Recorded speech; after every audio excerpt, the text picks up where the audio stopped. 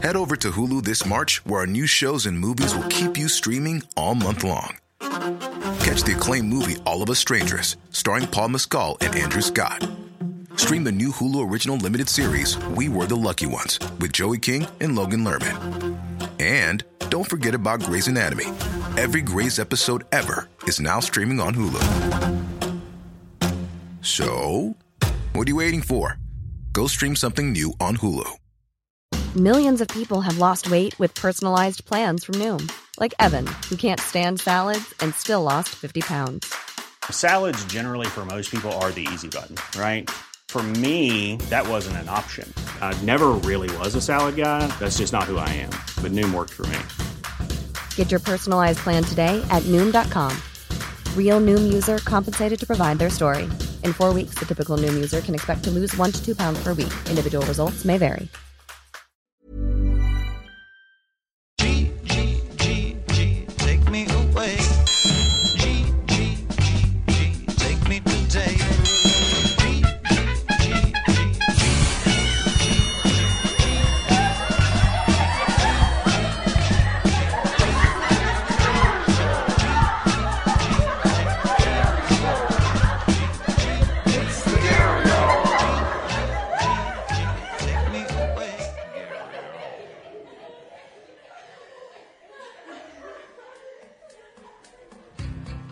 Welcome to another episode of The Gary Hour. I am your host, Gary Levitt.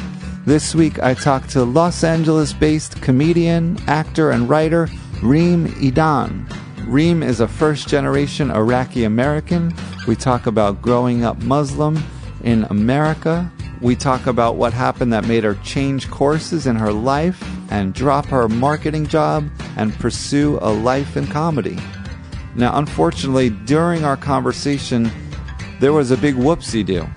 And I looked over, and the recording had stopped. It had stopped recording. So I started it back up again and kept the conversation going, but some of the meat got lost. Nevertheless, I think it all makes sense, and I know you'll get something out of this, because there's something about Reem's perspective and strategies that make her very inspiring. This episode is brought to you by Future Moments, makers of mobile apps for content creation. If you're a filmmaker, a musician, a podcaster, a voiceover artist, go to the App Store and search for Future Moments, because there's an app that will make your life easier and your production so much better. Thanks for listening. Check out the show notes for links to Reem and to leave a review, because that helps other people discover this podcast. But most of all, I hope you enjoy.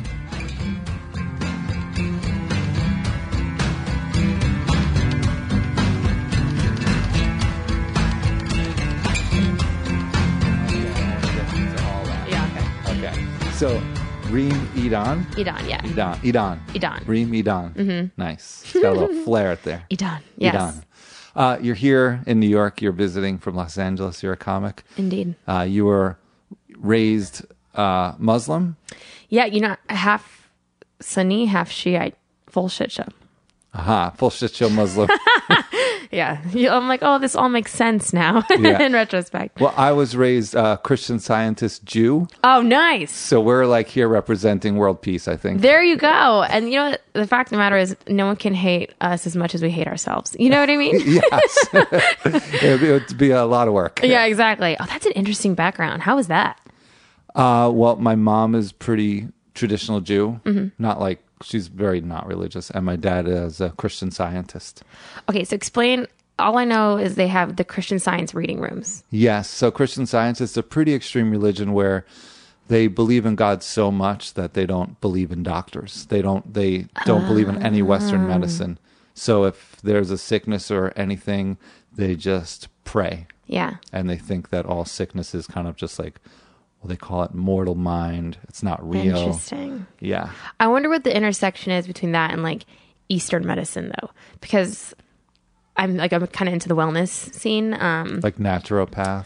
Yeah, like naturopath kind of stuff. Like I'm into like learning about it, and I also like have some side projects in LA that I work on. Like I even produce a podcast through a organization called Den Meditation, which is a dope podcast. And we get like people from like all walks of life. And there's like some who talk about like Eastern philosophies and like healing your body, not necessarily with your mind, but with like meditation, and then just like living a different, more intentional lifestyle and stuff like that, which is better eating and stuff like that, which is more than praying. But do they work hand in hand, or is it kind of like just prayer, like French fries and prayer? The weird thing is they don't even really believe in nutrition. Yeah. It's just, you live your life and you're perfect because you're made from God. Yeah. So God, as long as you're in touch with God and pray, you will be perfect and perfectly healthy. Interesting. Yeah, they had to pass laws, I think, in the 80s where if you're raising a child, Christian scientist, you have to get them medicine because Christian scientist kids were dying. Yeah. Yeah. Because they'd get sick and they wouldn't take them. They didn't want to get them their shots. Yeah, I remember reading about stuff like that. Yeah, so it's kind of... So was your dad devout? Yeah, he's pretty devout. And did you get shots in medicine growing up? Well, luckily they're divorced, so I was raised mainly by my mom. And this is like a whole thing growing up where, battles between them two, making sure that I was taking my antibiotics when I had to. Yeah. Oh, crazy. Yeah. Whoa. Okay, are they allowed to take like Tylenol? No, they don't take anything. If they get a headache, they just pray it away. They go, I have a headache. I just have to do some metaphysical work. Can you like smoke weed? No, they don't even drink. They don't smoke. No drugs, not even caffeine. Can you do CBD? Not CBD. But it's natural. Anything that alters your body or mind, they don't. But CBD, there's hemp-derived CBD. Mm-hmm. That I'm all about. That my parents know about. You are definitely from California. Yeah, I'm like, listen. Well, I was born in Colorado too, so they're very interchangeable. I'm like, natural from the earth. So I read in your bio that you're first generation. First generation, yeah. So your mom and dad are from Iraq? They are from Iraq. Okay, so you've heard of it. I've heard of it, yes. It's pretty popular around here. Yeah, I learned about my home country on CNN. Did you? In around 2003? Yeah, exactly. I actually have been to Iraq. You have? Your parents are from there? They're from there, yeah. So my parents are both from Baghdad. Mm-hmm. And they met in Baghdad in the 80s. Mm-hmm. They have a great whirlwind kind of romance. My dad was basically... So it wasn't an arranged marriage, but it was like...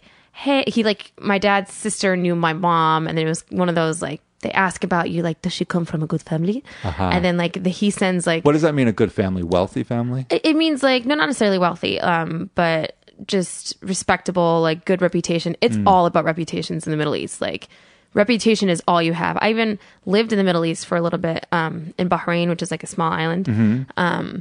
And I just remember reputation was, like, drilled into your mind, like... You don't talk to boys because girls who talk to boys have a bad reputation. And like whatever you do will stay with you. Yeah, it's so bizarre. So that kind of stuck with me even to today that I'm like, in everything I do, even good things like with my stand-up, I'm like, I want to have a good reputation. Or like I don't talk shit about people because I'm like, I don't want a bad reputation because that just was ingrained in the culture. But in their sense, a bad reputation is like a woman being too forward or a woman maybe... Oh, it's not even about being too forward. It's about like... I think a lot of it revolves around dating boys. You know what I mean? Like that's a bad reputation. Like a good woman wouldn't even date. Yeah, yeah. I wonder if it's the same thing for guys. I doubt it. It's the culture of double standards. It's Ooh, it's a delicious topic because I was talking about this last night. Because I'm here for the New York Arab American Comedy Festival, and so there's other female Arab comedians, and we were talking about how like in an audience, let's say specifically a Middle Eastern audience, so guys get away with so much more. They can talk about so much more, including like topics like dating or whatever. They go to sex or whatever, drinking, all these like, topics. Right. And they can get away with it. The second I go edgy, not even like I'm pretty PC, but I have slightly edgy material and the air just gets sucked out of the room. Like there's just this weird...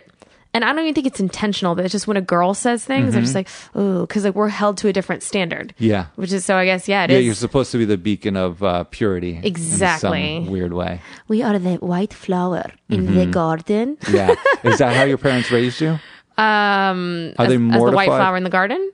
Yeah, or just as, not subservient in the pure sense, but more in the background wait for the mail to come? No, my parents are pretty liberal actually. They are. Yeah, but they used to be strict growing up. So parents came from Iraq. They met, like I said, I didn't even finish that story. Sorry, I jump around a lot in my mind. I'll try and keep you on track. It's funny because I genuinely have ADD, and I just am like, I don't want Adderall. I think I'm good because I think I just don't want to sweat and poop immediately. Is that what happens on Adderall? Probably, yeah. Yeah, just you pop a pill and poop. I'm not into that. That's what coffee's for. Pop a pill and poop. Whoo! Like. So your parents met in Baghdad. In Baghdad. My mom, it was one of those, like, is she from a good family? Mm-hmm. And then my dad was going back to school in America because he has 2 masters and a PhD. And his daughter turned out to be a comedian. Woohoo! But he was like, I'm going back in a month. So when you say going back, so he got his master's here? He got 1 master's in Colorado. Okay. And then... in what? In economics, and then statistics, and then IT. So he was raised in Baghdad, and he came here to study? To study. That's how, yeah. I have a joke. I'm like, Arabs came to this country either as students, refugees, or on a private jet. That's the only way we get here. But so he had gotten a master's in Fort Collins, Colorado at Colorado State University. And then he went back and then met my mom and was like, listen, I have a month before I go back to the United States. So if you want to get married, great. But we have to like get married and bounce. And so she's like, okay. How long had they known each other when they got married? Very like seen each other a few days. Like, did their families know each other? No, before? My mom was friends with his sister, like best friends with his sister. So, but the families didn't know each other. So it was like a very official courting process. Was it kind of a blind date? It was like my dad picked my now aunt and my mom up from school, and he drove them and he's like, do you guys want the ice cream? And then took her to the ice cream parlor. Sounds creepy. I know. My dad was in a creeper van just like, you guys want the ice cream? I would pick you up from school. What about candy? How much younger is your mom? 14 years. Okay, yeah. So he's picking her up from school. Yeah, which is funny. Like, I was doing the math. I was like, I'm 27 now. So if I were to date someone 14 years older than me, that's 41. Yeah. Right? Is that 41? Yes. Yeah. That's aggressive nowadays, but back then it was chill. Also in Baghdad, I don't know is that normal? Yeah, that's normal. I mean, still, I think their age difference is a little more than normal. What's normal for? Like 5 years is normal. Okay. Like 5 years older, so maybe 14. 10. 14's, I think, a big gap. It was still a lot there. Yeah, but my parents are still happily in love. Like, they're so good together. It's crazy. Does she keep him young or does he make her old? She keeps him young, I think. But But my dad he's where I get my humor from. So like, I feel like he's young-hearted. But so they moved to America, and then what happened? Oh my God, I forgot. I mean, she just moved. She left her whole family. She left her whole family. For this guy she barely knows. Yeah. She had a month to get to know him, and then they bounced. What did her family think? Were they worried about that? No, because I think it was like a good opportunity. They're like, like he's a good guy, and like he has a really good path ahead of him, and he's going to America. Like, this is a... Did they have the thought of like, oh, it's going to be a better life for her?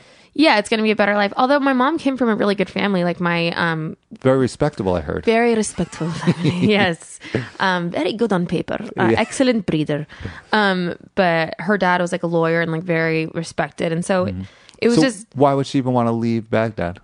I don't think it was just like, oh, like I'll go with him because he's going to America. It was just like, he's a good guy. And my mom...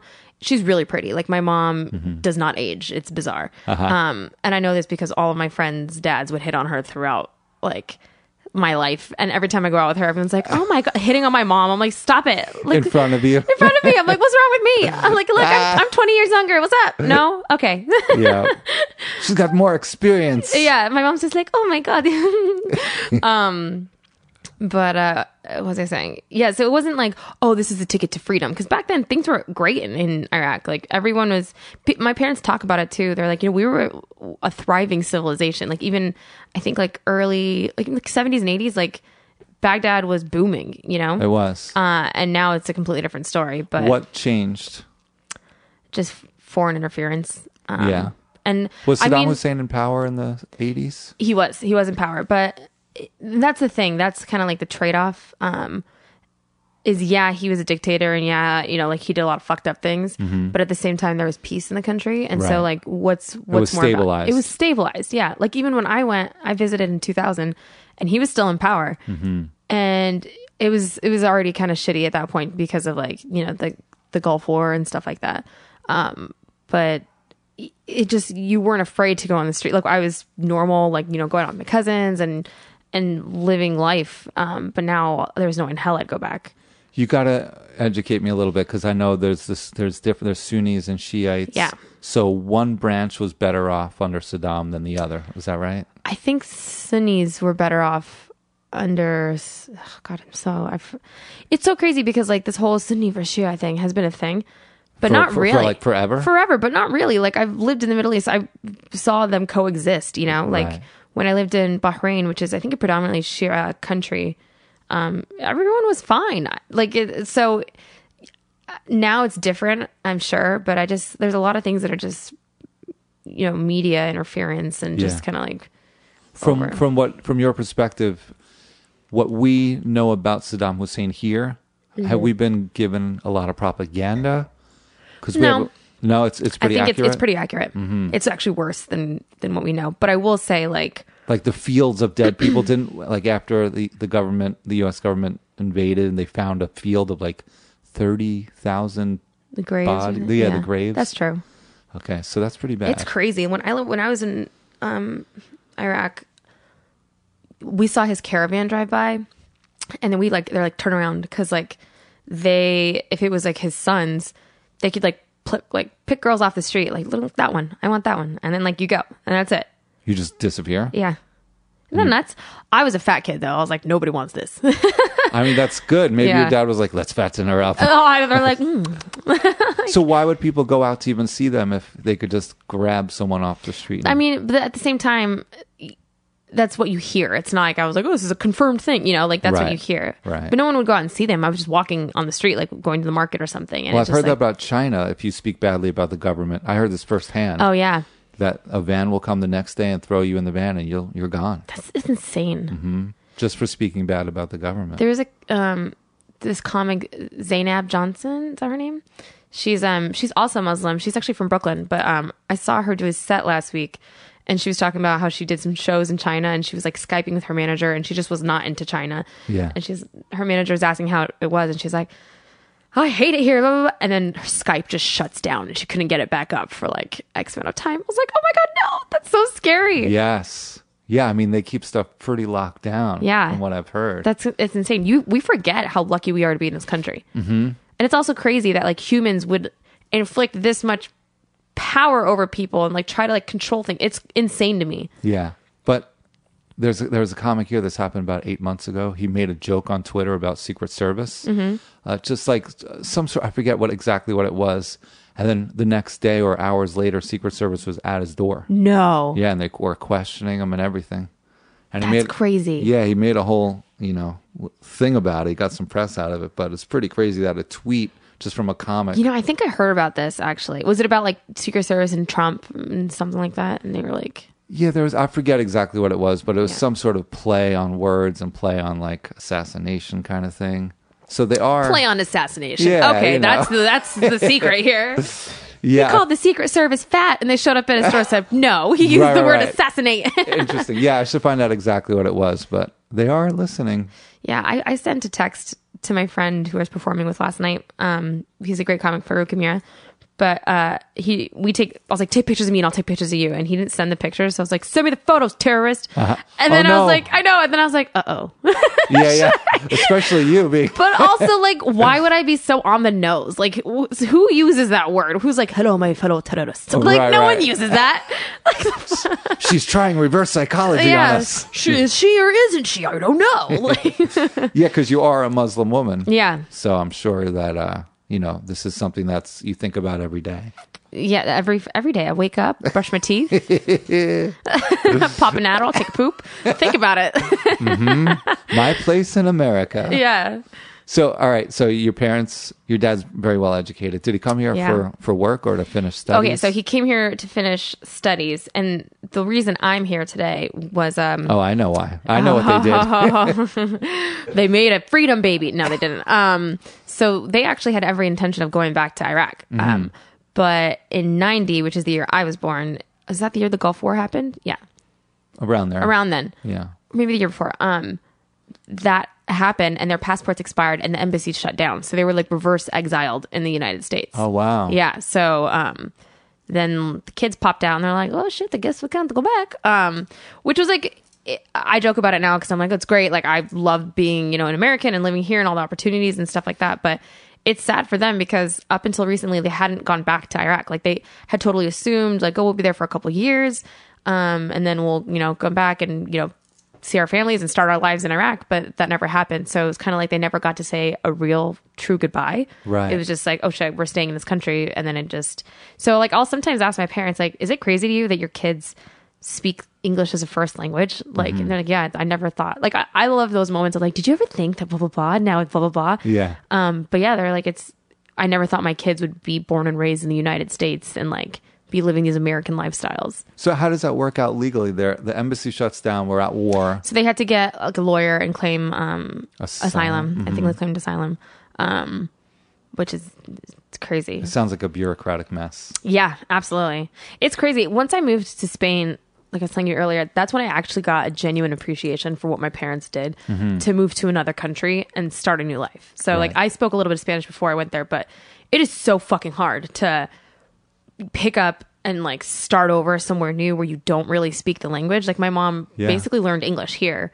I think she took a few years in high school, but because it's not even the language, it's the culture, it's the references, everything, the references. Yeah, it's insane. And to like have to then have kids. And my mom was young when she had I think she was like 21 when my sister was born. I think she was like 23 or 24 when I was born. Wow. So like, I mean, back then that was normal too, but it's just like, imagine being in a country and like your kids are like, mama, and they say words you don't know. And you're like, what the fuck is happening? Well, why didn't they raise you speaking Arabic? They did, but just by default being in this country, I feel like English was what I picked up most. So I do speak Arabic. I speak, read, and write. You do? Yeah, but I prefer English. I prefer Spanish. We'll get there. I want to know why you left. So you were fluent in Arabic as well. That's interesting. My parents used to force us to go to Arabic school after normal school. So imagine going to school from like 7 to 3, then going home and eating, and then they're like, time to go to school again. And then I'd be in Arabic school. This was like two or three times a week. Oh, that's horrible. I hated it. I was like, I hate it. Fuck this language. Yeah. And then we would like cry. I have a younger brother, and my older sister and I would cry like, no, please don't take us. And so this is in Colorado? This is in Colorado. So they would bribe us. They would like take us to like a grocery store and we'd get candy on the way there. And then on the way back, we'd always get fast food. And like they wonder why I was a fat kid. Like literally, this is how I got fat for Arabic. Like, come on. Right. That was your reward. That was my reward. I was like, I hate this language. I hate it. So what was your dad working? What was he doing for work here? He ended up becoming a professor at CSU. And now he works for the government. I think he works for like the USDA. Oh, wow. It sounds so much cooler when I say the government. Yeah. He just like does like statistical. So here's where the machine stopped recording, and I pick it back up again. Here we go.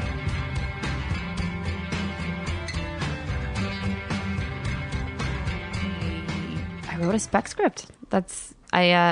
So through, and I can't get into too much of the details, but this like opportunity popped up where someone was like, have you written scripts before? And I was like, no. I was like, I don't know how. And they're like, well, like, you should consider it because like, if you write a spec script, like we can give it to the right people. And so I was like, okay. And, I ended up teaching myself how to write in a weekend. Literally. I just got 3 scripts of the same TV show. And then I like taught myself. I was like, okay, it looks like there's like a conflict that's here and it comes back here. All right, cool. And then I just wrote my own version of it. And then it got into the right hands. And I ended up getting an offer as a staff writer on a really, really, really big TV show. What show was that? I can't even, can't say. The offer fell through. Okay. Like, because the budget got cut for new writers. And I was like, no, because it was literally like a Cinderella moment. I was like, oh my God, I wrote 1 script and I'm going to go on my favorite TV show. Right. And so it fell through. There's a lot of lessons in that too, because I was like, this is it, my golden ticket. And I've had to really like, no, bro, you got to keep going with the process. Was it a spec script for that show? For that show, which doesn't even happen. They say it doesn't happen in Hollywood anymore. You have to write original shows. But it was like this fluke thing and blah, blah, blah. But that ended up getting me a manager because I was like, when they got the call to be a writer on the show, they're like, you should get a rep because just like, for the contracts and stuff, but it's easy because you're a young writer in Hollywood with a job. I was like, cool. So I ended up getting a manager at... Did you call the management company or did they call you? My sister actually works at a production company. Okay. And she, like, when she found out the news, like, flipped out and told, like, the people, and they were like, oh, she should talk to the person who reps our directors. And then, like, that's how I got repped there. So that was cool. And then all of the offer fell through. It, like, taught me a lot about Hollywood. I was like, oh, I see. Don't get excited until it's already over. Don't get excited until you sign the goddamn contract. Right. Like, there's something happening right now, and, like... I was supposed to sign the contract last week, but I'm not talking about it until I sign the contract. I'm so ready. So we'll see. I actually just saw an email as I was walking in about like some from the company. I was like, did you check it? No, because I was like, I'm not going to look at it. I want to sign the contract before I look at any more things. Right. Yeah, that's in the entertainment industry. You just can't really get excited until it's done. Yeah. And even when it's done, it's like, what if it doesn't get released? Right. So that's how I got writing representation and acting. Yeah, that's how I got management. Mm-hmm. And then. But from there, I had to like follow it up. It's like, cool, you got like a golden ticket, that opportunity didn't work. What are you gonna do now? Right. And that's when I was like, okay, cool, gotta write another script, and then wrote like an original script, and then I just started hustling. It was like getting more gigs, and then finally like asking around. Now that I have that network of people in LA who like either work at management companies or agencies or other like production companies or whatever it is, it's like, hey, I'm looking for this. Hey, do you know anyone like? And then it's less of a like. Submitting your scripts to agencies and hoping that they'll read it, because that shit doesn't work. Maybe it does, but it's better to have cold. Yeah, it's better to like have friends and then be like prove that you've been doing things, because I'm so much more likely to get something or be recommended if they're like, oh, this is Reem, like she got this and that, she's performed here and she's like doing all these cool things. It gives you like some clout, and so like that's how I got my agency. And then I just recently got a college agent from just performing, so just keep performing and keep doing it and like establish yourself instead of like hoping that you'll get discovered. It's like, no, I don't need to get I'll fucking work until it's there. Right. And also write this shit down, because literally like a year I was like, I just want a manager and an agent, and then it like started happening. I was like, oh shit, like I had to write it down and really like. What do you mean write it down? You wrote down your intentions? On like a goal. Yeah, my intention. I had like a goal list. You do? You write? No, I have like they're fucking everywhere. There's not even one consolidated list, but I remember writing down. I think it was like like a New Year's list or something like 2 years ago. Mm-hmm. And then it ended up happening. Some shit doesn't happen, like losing weight. That's always just... Did you write that down? I always write that down. It's literally like all I wish for on birthdays. I'm just like, please, I want to be skinny. So what do you call... Because I've heard of that before. You write down your intentions. And for to manifest it or whatever? Yes. Yeah. And is there a power to that? I don't know. Something about writing it down?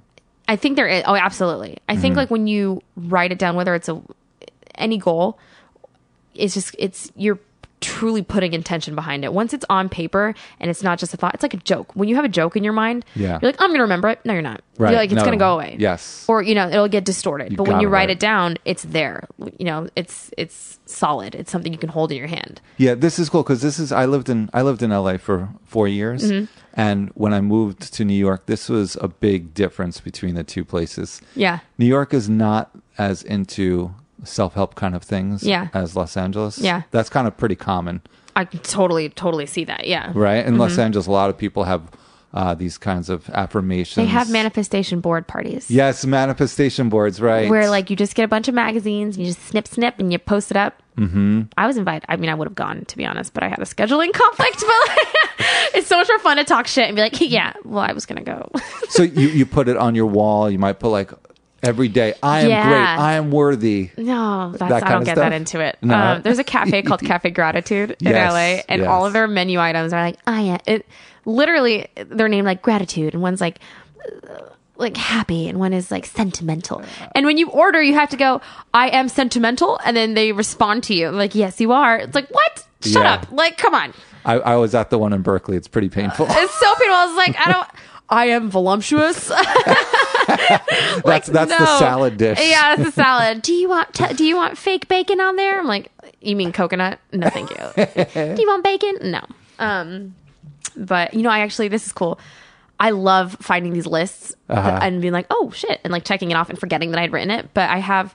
Wait, how often do you refer back to them? Not that often, whenever I find them, because I'll put them on a paper and I'm like, I'm going to put this up, and I never put it up. I'll lose it. Right. But then I'll find them and be like, oh shit, I accomplished that. But I have one board in my room that I filled out in like 2014 or 15. I had just gotten back from Thailand and I was jet lagged and I couldn't sleep. And I was like, this is actually when like the wheel started turning to do comedy.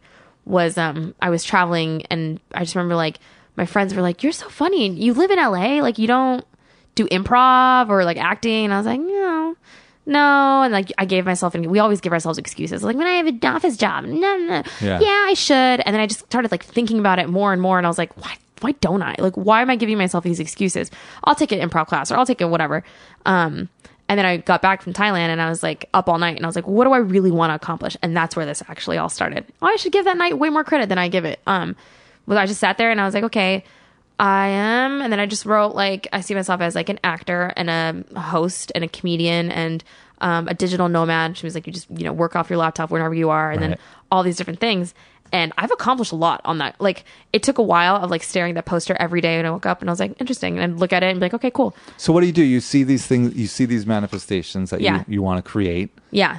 And but you actually have to do the work. You can't have just to stare do at the board. Yeah. Well, you look at the board to be reminded because like you'll forget. So and that keeps you on track rather than just like scrolling through Facebook or shopping on Amazon. Totally. Yeah. Just look at the board and I'm like, So there's some things I haven't accomplished on it. I feel like 30 under 30 is on there, like the Forbes list. We'll see if that happens. I don't know. But I'm like, why not? If I wrote it down and all this other stuff is happening, then you start to like convince yourself that it's work. You're like, well, if this could happen, well, that could happen. And then. Right. And if you believe it could possibly happen, yeah, maybe like becomes like a part of your energy. Totally. Well, even just believing it, like you have to believe in what you're doing. Like if you don't believe that you can actually do it, then you actually stop yourself because you'll be like, no, I'm not as funny as them. No, I'm not as good. No, whatever. And then you're the one who like limits yourself from applying for things because you don't think you're good enough, right? Or you don't think it's possible. I'm not saying like believe in the foo-foo woo-woo, like I'm going to be a leprechaun. And then, Well, it's weird with stand-up because sometimes you feel like you're really funny. Yeah. And then sometimes you feel like you're not. Well, that's the audience's fault. Well, that happens. You know, you could have the exact same set that, kills. Yeah. And then all of a sudden it's just the wrong audience or the wrong time. Exactly. Always blame it's never our fault. They just don't get it. Like, oh, you're not laughing. Okay. This is too elevated for you. Yeah. In Los Angeles, how often are you able to get up there and do stand-up? Like a couple times a week. Sometimes more, sometimes less. Yeah. But genuinely, I've like every week, a few times a week. It just depends.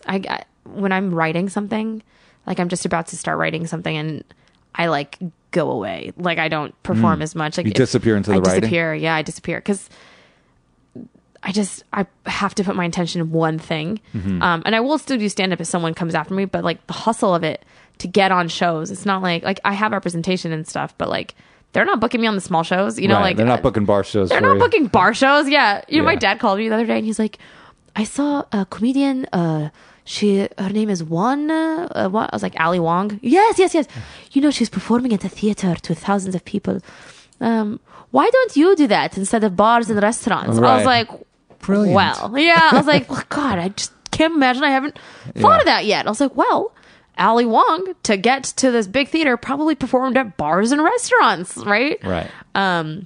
So yeah, like I still have to hustle. And when I'm focused on something, I'm not like, well, how can I book up my next Tuesday night, the night I need to spend writing, And what is the end goal? Like do you have one end goal or are there several? I just want to be funny for money. Like I want to be, honestly, I really admire Amy Schumer's career. I think, just to like be in control. Like she's in control of her voice, right? So she writes and she acts and she produces and she's done sketch and she is in film and she does stand up and she has her specials and like she's just she's a powerful voice and you say that name and it resonates. But she has her own brand. I feel like that's what I like because I don't want to just be a writer or just be a stand up or just be an actor. Like I want to do it all. Do you think if you obtained her kind of fame, like she's a multimillionaire, do you think that would affect your drive? If all of a sudden your manifestation board is on like this humongous mega mansion with gold walls. No, I don't think so. Would it be hard to stay driven? I don't think so because I'm not necessarily driven by the end goal. I mean, I am, but just from meditating and like reading these books and stuff, I've become more about the journey. I even wear a bracelet that says like create your, like it says journey on it. Journey like the band? Well, it says create and then journey on the other side to like remind me like I'm creating my own journey and also to like be present. And so I've gotten better about that to like not be like, well, what's next? And just be like, this is fucking cool. This is fucking cool. This is awesome. Take this in. Right. So I don't think so. I mean, money is gonna be like, I know the money's gonna come. I've just started getting paid for stand up, but not like doing I'm making all this money. But it's not what's driving me. It's like a cool bonus. I'm like, oh great. I know it's gonna come. I don't know how else to put it, but like, it's not, when it does come, I'm not gonna be like, wow, holy shit, you know, like. Right. How are you so sure that it's gonna come? Is this? I just think because I finally started believing in myself. Like I finally started doing, you know, what I should be doing. And when you put that much effort and intention into something and truly make it like your art form and your business, when you start treating yourself like a business, which is what we are, then just I get always better. say that artists are entrepreneurs. We are, yeah. And it's like, you know, you were an entrepreneur, like enhance your product and make a better product, keep putting it out there. Like if you're going to like be releasing this awesome, you know, products, and eventually there's going to be a market for it. So I'm just building my market. Right, but not. I mean, I'm not saying this to put any doubt or anything. Totally. But some talented people just never make it. Totally. But you pivot. I didn't say the money's going to come from stand up. I said the money's going to come. Like I know that I'm at least putting an effort to, you know, enhance my skill set and do all these different things. And like I said, there's writing, there's all these different things. I just have identified that this is the path I should be on. And I know for now. Yeah. Right. And then if that's the path you should be on, like embrace it, and something along the way will lead you to more success. Right. Do you think this is tied into your spirituality at all? I think so.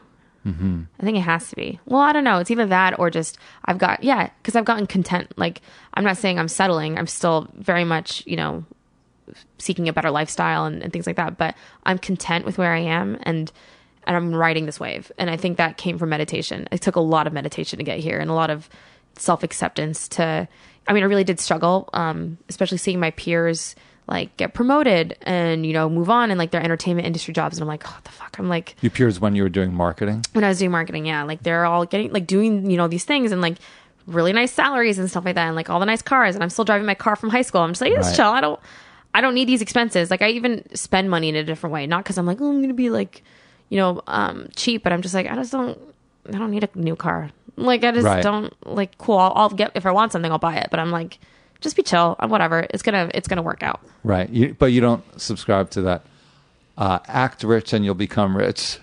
Just spend all the money you want. Yeah. Sometimes I'm like, I sometimes pretend I'm like, it's fine. It's fine. That's a dangerous philosophy, right? Super there. dangerous. Oh, when I got that writing job, I started spending money I didn't have. Right. And then I was like, oh.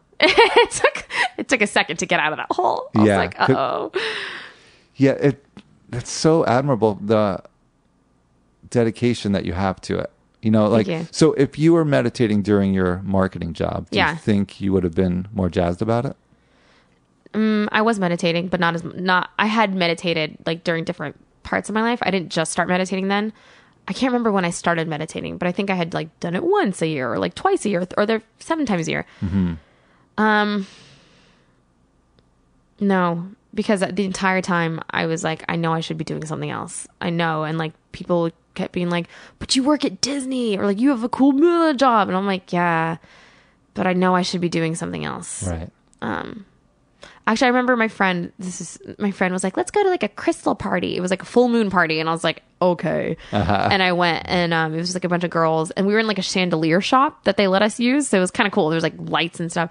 And we were like in a circle, and they're like, all right, now with the divine feminine power inside of you, tell us something. I forgot. And I just like, I had a moment where I was like, I just feel so stuck. And this was when I was at my marketing job. So I was doing hippie dippy shit. Yeah. And I was sure meditating, but I was like, I just feel so stuck. I was like, everyone looks at me and says, you have this awesome life. I was like, and it's fine. I'm grateful, but it's just like, I'm not. Because you're making good money. You have a steady income. Yeah. And I was like doing cool things. I once got paid overtime to go to Disneyland and got front of the line access to like everything. And I was like with a group of mommy bloggers, and there was a point where they were like chanting my name, and I was like, this is the fucking happiest days of my life. Like this is as good as it gets. But I was, even with that, I was just like, there's something wrong, and I can't figure out how to articulate it or what needs to be solved. Mm-hmm. So what makes you feel satisfied? Is it satisfying to just like write a script that you're happy with, do a stand-up set you're happy with, or to get hired and get the accolades? Or is it when you deliver a joke as you intended, or is it when the audience applauds? Oh, you know what? I've thought about this recently, because I try to keep my ego in check, but I feel like a lot of a lot of the initial rush comes from the recognition. And I think that just stems from my childhood and like wanting to do good for my parents to be like, good job, you know, pat on the back. And the recognition is the audience. The audience laughing. Yeah. Or it's like, my script is hot or whatever it is. Or like people saying like, oh, this and that. Or when like, you hear a buzz from your script. When I hear the buzz. Yeah. That's, I don't know if that's like the goal, but that's a really nice like feedback mechanism where I'm like, oh yeah, I'm doing something right. And then I feel like I'm doing something right. But isn't that a very It's such a slippery slope. Yes, because you're hanging your hat on like other people. Exactly. And I'm happy that I'm aware of it because I feel like that's a really big step. I'm like, oh shit, like don't just Right. You can't let the audience decide your happiness. But you know what? That I think I learned a lot from that writing gig that fell through was when I really was turned on to like, because I was like, I'm going to be that girl who writes on the show and blah, blah, blah, blah. And I like had built up this ego for myself. I'm like, this is my image and blah, blah, blah. And when like the rug got pulled from underneath me, I was like, oh, wait, what? And then it was more of like, okay, well, you're still that same person. Right. Maybe not with that title. Right. Maybe not, you know, with the recognition. And that's when I started to be aware of it. So I'm not going to lie and say it doesn't give me a high, but I'm super aware of it. I'm like, oh, this is nice. Right. So how do you figure that out within yourself? That's a great question. Because it is a slippery slope. And, yeah. you know, I perform a lot. I won't say the club, but it's a club for mostly tourists. Yeah. So it's not really my audience. Yeah. You know, I do kind of more edgy, darker stuff. Yeah. This is like middle America. But for some reason, I perform there a lot. Yeah. I'm waiting for them to find me out. I'm not the right person for this club, but the audiences vary, but they're mainly, you know, pretty mainstream America. So I decided to not when I try new material, I don't let them decide. I try to like figure out, is this what I want to be saying? That's great. And then sometimes it gets a laugh. Sometimes it gets I don't like that. Yeah. I'm afraid of those audiences. Yeah. Until we get to a place where the audience is coming to see us. Yeah. You know, we're like, oh, we know what Reem does. We like her brand of comedy. Yeah. And then it's your people. Yeah, exactly. It's so much better that way. Yeah. I could imagine. I can wait for that day. Please let it happen soon. Uh-huh. We're here just for Reem. Do you see that? Is that on your board? Yeah, that's not on my board. Yeah, it should be on my board. I haven't detailed it out that hard. Mm-hmm. I should go through and make that board is a couple years old. We got to make a new board. Where you're drawing people that like your brand of comedy and are familiar with you and your whole thing. What a wonderful thing to come from this podcast, besides the great conversation and wonderful tasting water that I was offered. It's the water. The water's better here. Yes. Yeah, that's a great thing to add. I think I'd like to go through my list and just make it more specific now that I have. If you want to send it to me, I'll edit it. Yeah, absolutely. Put it on your board. Yeah. It's like taping it up to the wall. Like, you want me to edit your manifestation board? Yeah. I also want to be 125 pounds. That's written there every like 3 spaces. Yeah, it's like 125, 125. It's like in all my passwords. I shouldn't have said that. But you don't know where. Do you talk to your Muslim parents about all this meditation and spiritual stuff you do? Not in detail, but they know about it. They know that I, produce the podcast and I meditate all the time. Mm-hmm. But this doesn't involve a god. That's fine. I mean, it's not religious. It's not religious. It's just a practice. Do they find that hedonistic or not blasphemous? No, but I keep being like, whenever they visit LA, I'm like, do you guys want to go to the den and meditate? And they're like, no. Like, have they ever tried? I mean, no, but I want them to. It's not that they're against it. They're just like, my dad literally is just like, I don't want to sit down in a room or what and sit in silence. No. Right. Have you told them your theory of how you've merged Buddhism with Islam? Yeah, no. No. We don't have that deep of conversations. Yeah. I think it's something with growing with like immigrant parents is just like, there's some things that there's topics you just don't touch. Like, it's just, I don't know how to explain it. It's just too much effort. It's too much backstory, and like, I don't want to get into an argument, and I'm not going to change anyone's opinion. So I just kind of like to keep it light, you know? Would you say it's a more superficial relationship? Say hello to a new era of mental health care. Cerebral is here to help you achieve your mental wellness goals with professional therapy and medication management support. 100% online. You'll experience the all-new Cerebral Way, an innovative approach to mental wellness designed around you. You'll get a personalized treatment plan from a therapist, prescriber, or both in a safe and judgment-free space. Your Cerebral therapist or prescriber will outline a customized plan with clear milestones along the way, so you can get to feeling your best. With Cerebral, you're not alone in your mental health journey. We're here to empower you to live a fulfilling life. So take that first step towards a brighter future and sign up today at Cerebral.com/podcast and use code ACAST to get 15% off your first month. Offer only valid on monthly plans. Other exclusions may apply. Offer ends July 31st, 2024. See site for details. I would kind of. I mean, I'm really close with my parents. They know everything, but I don't get into like philosophical debates. That's also not my personality. I don't like debating. I don't like. I'm not confrontational, so I'm like, whatever. And that's the negative byproduct of like meditation is like sometimes I have no opinion. I'm like, whatever, it's cool. Yeah, whatever. Like I'm the rock and you're just floating over. Yeah, me. literally. I'm like, y'all are just a bunch of rivers, and I'm the rock. I'm chilling. Yeah. Well, you don't want to be like the hyper angry. Yeah, Muslim. Not even or Buddhist. Yeah, true. Well, I just don't see the point in getting angry about things. I'm like, okay, cool. Yeah. Well, shit hit the fan, so let's figure out something around it. Or like, okay, well, he sucks, so. Right. No, I just like, I also like when I was growing up, it was like there's certain topics you don't tell your parents. You're like it's almost like leading a double life sometimes. I wrote a script about this called Brown Sheep, but like. Brown Sheep? Yeah. I'm like, Nice. sometimes like you have one life going with like your American, life and culture and stuff. And then like the life that you have with your parents and culture and traditions and stuff. And they very rarely intersect, and when they do, it's weird, and like it feels like you're two different people, and then it's just bizarre. So a lot of topics like dating and stuff, like I can't talk to my parents about that. It just doesn't feel right. Like when, and it's not that they don't know I've dated, like they knew that I had my last boyfriend and stuff, but like I remember my mom just had a moment and she's like, do you love him? And I was like, don't talk to me about this. Like, I don't want to make eye contact with you. Like, don't. It was just so weird because like, especially growing up, like they were way stricter when I was younger. And so like, that's where I learned how to interact with them, was like, okay. Right. Growing up with them in Fort Collins, Colorado, and they're Muslim. Yeah. I was actually in Fort Collins, Colorado cool. in around 2003, very soon to when George W. Bush declared war on Iraq. Yeah. And we were in a bar or a karaoke bar. Yeah.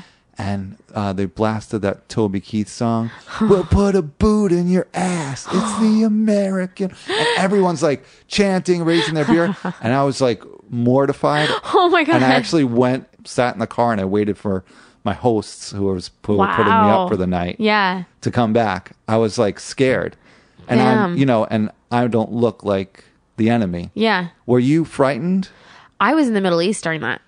So were your parents in the Middle East as well? No, it's crazy. I mean, I experienced reverse racism as like an you American. look like an American. I sounded like an American. Right. I remember the kids used to make fun of how I said apple. They're like, apple. It's apple. I was like, shut the fuck up. Like, we made the language. We didn't. But so your parents weren't in the States when? No, we'd only come back for some. So I was gone from 2001 to 2004 or 2005. But we'd only come back over summer break. And so I wasn't in school. So I didn't really deal with kids. So I never experienced that chunk of Arab Muslim racism. Yeah, that's what people tell me. Like, I really got lucky.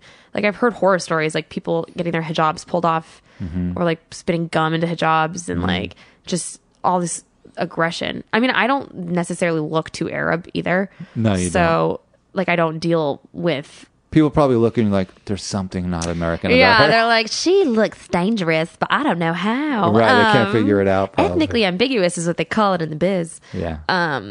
Yeah, so I haven't dealt with a lot of it. I'm also like very outspoken and like I sound American, so. Do your parents look more Arabic? We don't really look that Arabic, no. I mean, my dad, no, not really. Like, we could be anything. They could be Italian. My mom does not look Arabic. She's super fair-skinned. Right. Yeah, my family unit, not really. So even at that, like, maybe Colorado people are nicer. I don't know. I mean, I do know that that's something people say about folks from Colorado, is they're just nicer. Yeah. But I do know that there was racist shit that went on there, so. Did you feel any difference between when Obama was in office and now with Trump in office? Is there... How so? Just like, because he's kind of drummed up fear of anyone outside of America. I don't know. I live in a nice Los Angeles bubble, but I will say, like, I'm wary of like doing colleges in the middle of America. Like, I just don't know how people respond. I'm very aware too, because a lot of my act is about being Muslim, Arab, Arab Glish You kid. talk about it. Yeah, a lot. And so it just interests. Sometimes, like, if it's like, I am afraid to travel with it.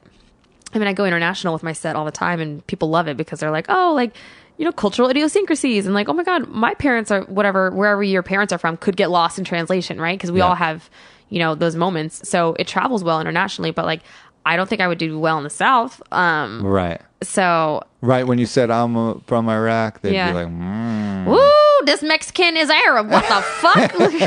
Where'd they breed those? Shawarma burrito. Or maybe you'll be surprised if you find the right place in the South. That's true. I also think, I was talking to another comic. Her name's Etheria Koob, and she was on this podcast. Oh, she was. She was. Yeah. Oh yeah, I love her. Mm-hmm. She's Palestinian American. Yeah, and but she's from Alabama, and I was like, what? Yeah. And so so I'm like curious to talk to her about like what it's like. And she was back and forth. Yeah, and so like I think a lot of it's funny because I reverse stereotype people. I'm like, oh, you're from the South, you must hate me, and so I feel like that must breed a lot of conflict too. Is expecting to be hated or expecting to be treated differently. Right. Whereas I'm sure a lot of that's rooted in truth, but. Yeah.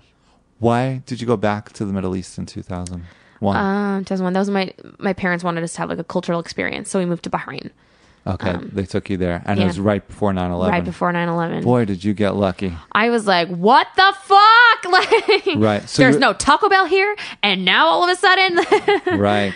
So you were exotic American until 9/11. Yeah. And then all of a sudden it was like all this anti-American stuff probably. There was some protests, yeah. I mean, I never felt threatened for being American, but I just remember people being like, oh, you're American.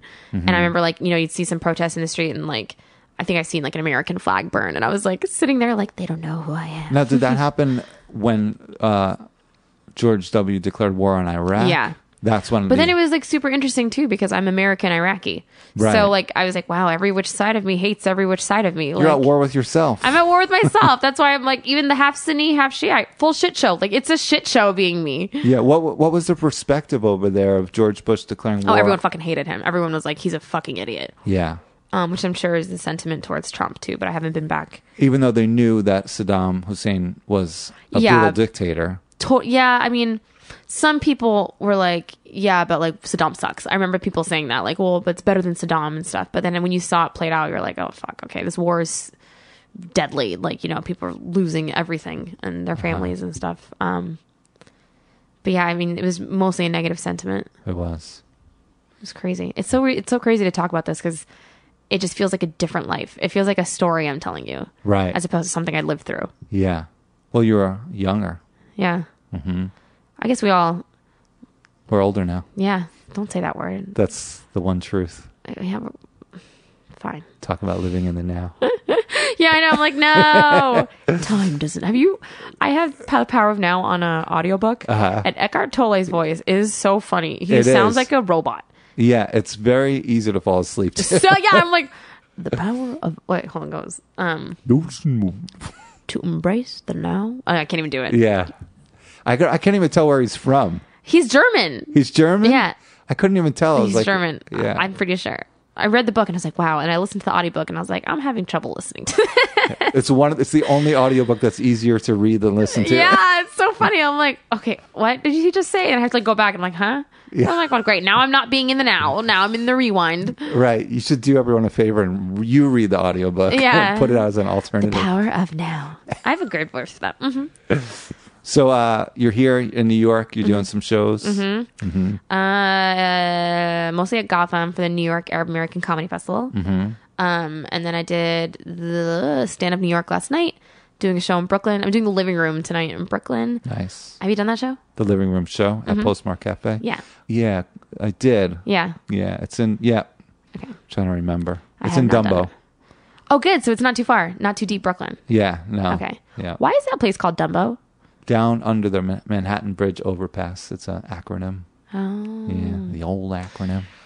A white person did that, didn't they? Probably a real estate developer did it to make it sound cool. It's really just like a noisy area under a subway and a bridge. That's true. And like, we got to make it sound cool so people want to move Dumbo. Here. Yeah, that's true. I love the Dumbo. Mm-hmm. Yeah, like Bushwick was East Williamsburg for the longest time. And then when Bushwick became a thing, it's like, oh, it's Bushwick. Actually. Who names these things? Like real estate people. What's a Bushwick? Oh, I don't know. That's something for Wikipedia. Why don't they name it something cool like Stellar Keller? Like, why?